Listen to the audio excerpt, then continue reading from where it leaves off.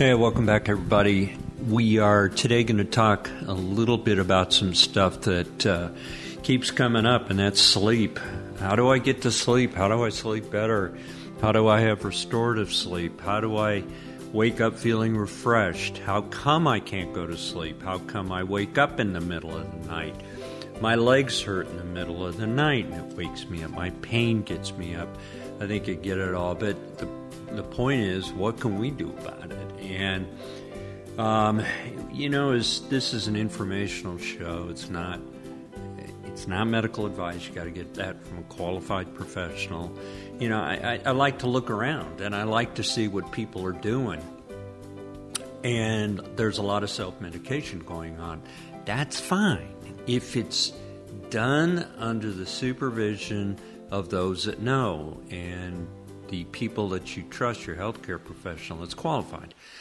And we learned that quickly in my world of anesthesia when we would take people to the operating room and they're bleeding a lot. And we learned that some of these over-the-counter herbs were not helping us out. So that's why you get asked those questions if you have surgery. Are you on St. John's wort? Are you on this? Are you on that? And it also interferes sometimes with how drugs are metabolized because it's competitive at the liver. So the point being this, what's out there and what are people taking and what can I do to say to you, hey, there's also this? Well, I can say that. I can say that, well, I know what people are taking. That's melatonin. This week, the FDA Oversight Committee released an article on melatonin supplements, and they found that even though they're, quote, tested, and when you buy it and you look on the side of the bottle and it says blah, blah, blah, whatever it says, that might not be what you're getting, and they vary widely in actual dosage. So that was a pretty interesting study. Some were 3 times more powerful than were on the bottle. And so it again brings up the big question, and it's a big question mark. How much is the government going to get involved in this? Because there may need to be more oversight. So in the Journal of the American Medical Association, a good journal, it's had its hiccups, it's had its bumps in the road, haven't we all? A study published just recently, and I mean with the last couple of weeks, these melatonin gummies are working because they might have a lot more in it than necessarily thought. Now, melatonin is a pretty natural way to go to sleep. And, when these dietary supplements, as they are called, become available, and they're in the retail stores, and you can go on Amazon, you can go on Walmart, wherever you want to go. There may be anywhere 10, 20, 30% more than advertised. They mention in the study 10% more. But my experience with CBD is, unless it's an independent lab that has real good history and is qualified with these high-end analyzers, and they're expensive. They are way expensive. You got to be careful with what you're taking. Be careful what you put in your mouth. I cannot tell you, as a physician, how many times I go into a room, well, what are you taking? Well, it's a green pill. It's a little green pill. Well, help me out. That doesn't help because there are generics, they're on brand, there are all sorts of different formulation. They're long, they're short, they're round, they look like footballs, whatever they are, big, little, they can be the same thing. But we need to know what you're taking. More importantly, you're the consumer, you need to know what you put in your mouth. So the Food and Drug Administration does not analyze or review supplements before they hit the market. Now, prescription drugs, they do. They are way good on prescription drugs. And, they've had some controversy with the COVID thing, but that's not what the FDA is. The FDA is an incredibly good organization, Food and Drug Administration in the U.S., and they make information pretty transparent, and the world can look at it. That's neat. So for me, I feel good when the FDA approves a med because I know the rigorous analysis that it's been through, and it is rigorous. It can be years. They go through different phases of trials, and beyond the discussion of a podcast is what each phase does. But by the time that drug gets to you, and by the time that drug is mainstream and is marketed, it could be $1 billion. It doesn't always come out that way, and sometimes it's fast-tracked. Look at Operation Warp Speed with COVID vaccines. But we needed it. There were some side effects that some people had, but the risk-reward benefit was way in our favor. And thank God that agency, the FDA, came to bear. They're a good organization. They did a great job under intense stress. So, they never have enough money. They never do. They never have enough legal scrutiny. They never do. But they do the best they can to regulate this kind of weekly regulated nutraceutical and this dietary food product that comes out. And sometimes they do put the brakes on things. Okay. So, melatonin, let's get back there. These industry suppliers can really put out pretty much anything they want because they know there's probably either no consequences or no scrutiny. So we never necessarily get it when we're putting something in our mouth. We don't know.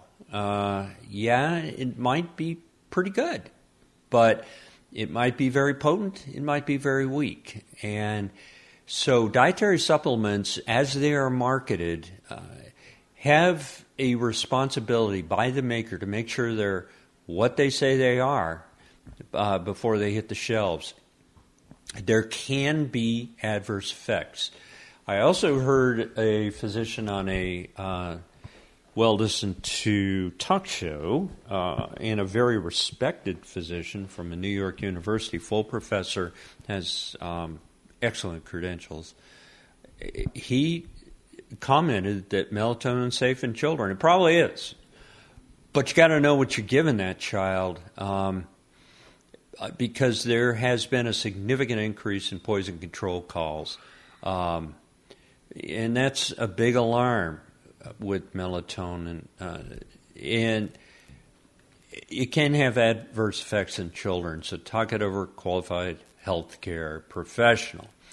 Now, as anything in Washington goes, there is lobbying. If you don't know what lobbying is in Washington, there's a group that's usually formulated with the nidus of being either a law firm or a specific cultured organization that has very good people that are very well connected, and they are. I've worked with lobbyists before. They're very good. We have to have ways to communicate with our legislators and our folks in Washington to make change, and that's what lobbyists do, and they do it with good intent and tact, vast majority of the time. And, there are moments, but the point is some of these supplements do get heavily lobbied or get utilized in a care setting that they probably shouldn't have ended up in. Does that have anything to do with lobbying by manufacturers? I don't know. But you want to know that whatever you're putting in your mouth, it contains 100% of the ingredients. You want to know the expiration date. You want to know how to start it, how to come off it, and you're getting what's on the label. 100%. 100%. That's from Steve Mister, Mister. He's the CEO of the Council for Responsible Nutrition. So it comes down to quality, right? A 2017 study cited by this paper that came out in JAMA said that melatonin supplements sold in Canada were unreliable. Several products contained undeclared amounts of serotonin. If you don't know what serotonin is, it's what goes into your brain and can affect certain receptors, and it can affect mood. You've heard of serotonin reuptake inhibitors that I've had in podcasts, so these drugs can be adulterated. Some had no melatonin in them, and some had 300% of the advertised amount. And the quote here is, "There's absolutely nothing in this study that should alarm consumers." I don't know. Yet you're the consumer. You decide. Increasingly popular sleep aid. It is everywhere. It quadrupled from 1999, and it's going up, up, up. It tripled from 2005 to 18. And there's not a lot of information for consumers to just jump on. You know, Dr. Google's that. Everybody goes to Google. And topic for another day, I had my first few forays in AI, artificial intelligence, in the medical world. It's kind of scary, but you don't know what it's saying all the time. Now, the recommendations through Health Canada, Canadian study organization, 10 milligrams per day. That's what they said. So some of these products go way over that, and you got to know what you're taking so it's safe. You don't have enough data to know what is safe, and there's pretty much increasing evidence that there's going to be increased calls to poison control centers. They're way up in adults too, from 530% from 2012 to 2021. And this fellow named Cohen said extra high potency products are responsible probably for those calls.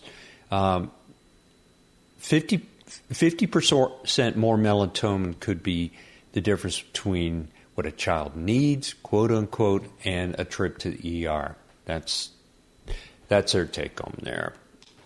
Now, as a side, there is this opinion that children should not take this, and it's not meant for kids. And there are disclaimers in some products. And you're going to see through Amazon and other product carriers different marketing. So be a consumer and be very careful on how you are marketed. I guess as any parent, you always want your kid to go to sleep, but this may not be the pathway forward. Recommendations from about everybody is talk to your doctor first. All right.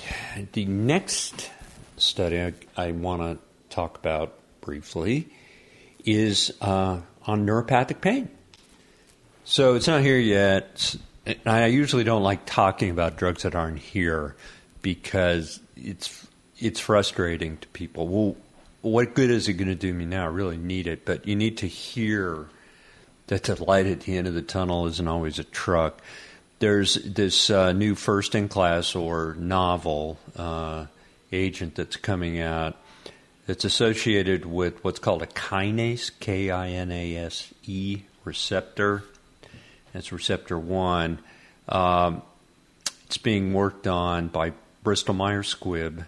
It's in early phases. It's called phase 2, and it's going beyond testing in the lab to animals to humans, etc. And then you get to phase 4, and it's getting real close, ready to go.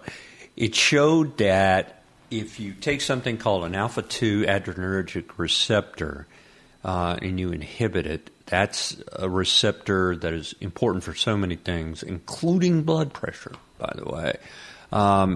It prevented this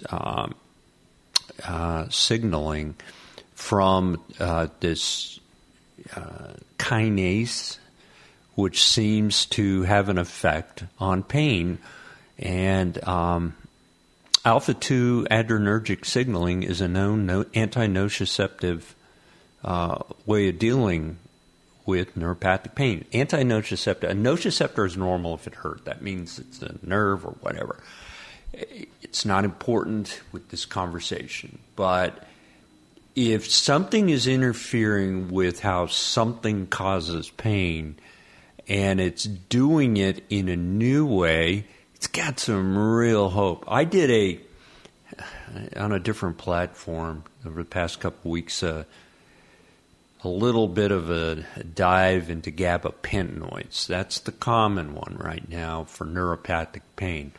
Gabapentinoids are brand name Neurontin. The long-acting ones for gabapentin or Neurontin are there, and there's also the Lyrica, which is another gabapentin, which is pregabalin.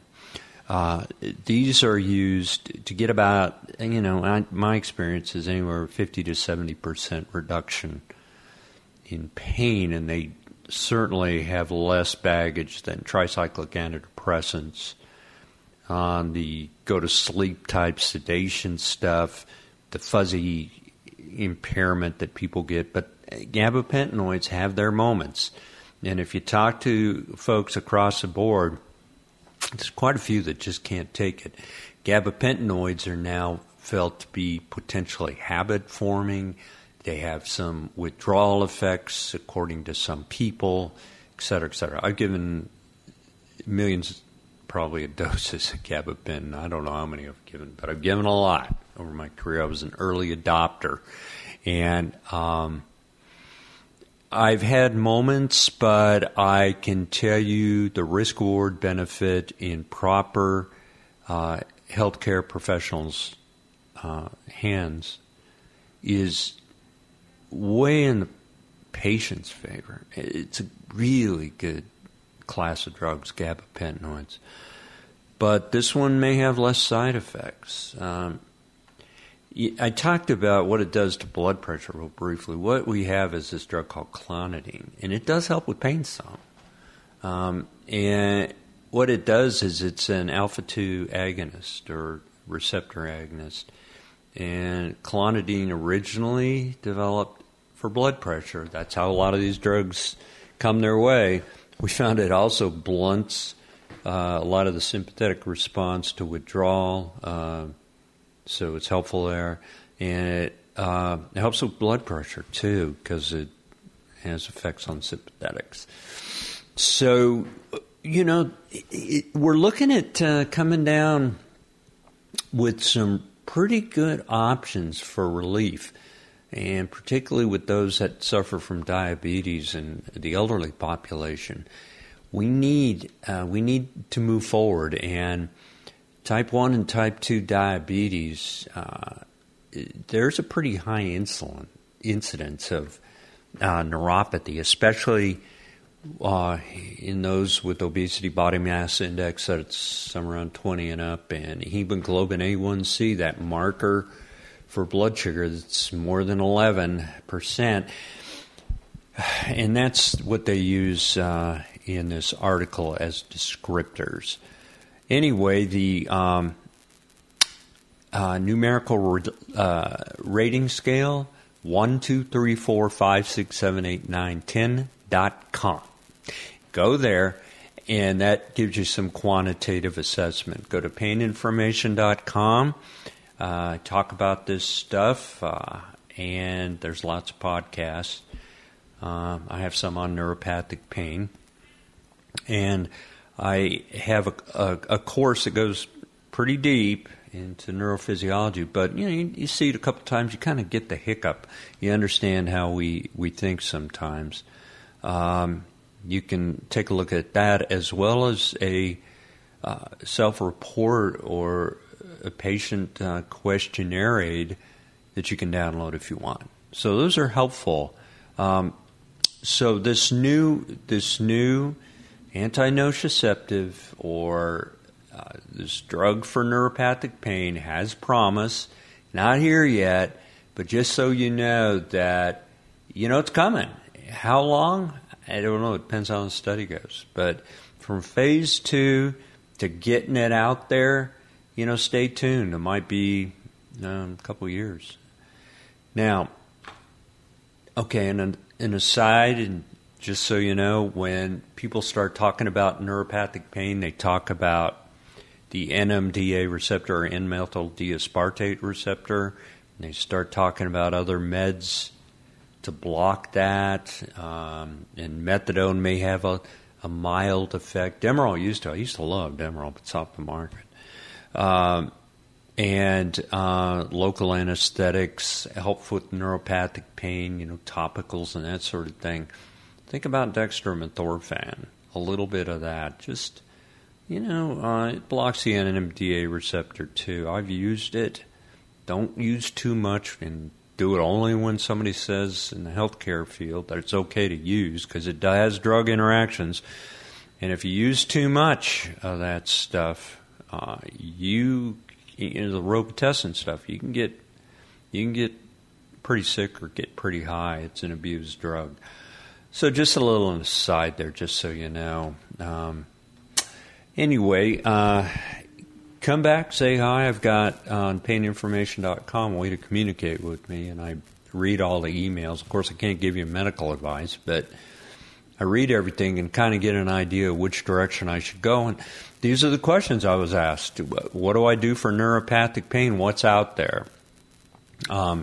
What about sleep? What about all this stuff on melatonin that's out there? Apparently it's getting in the media.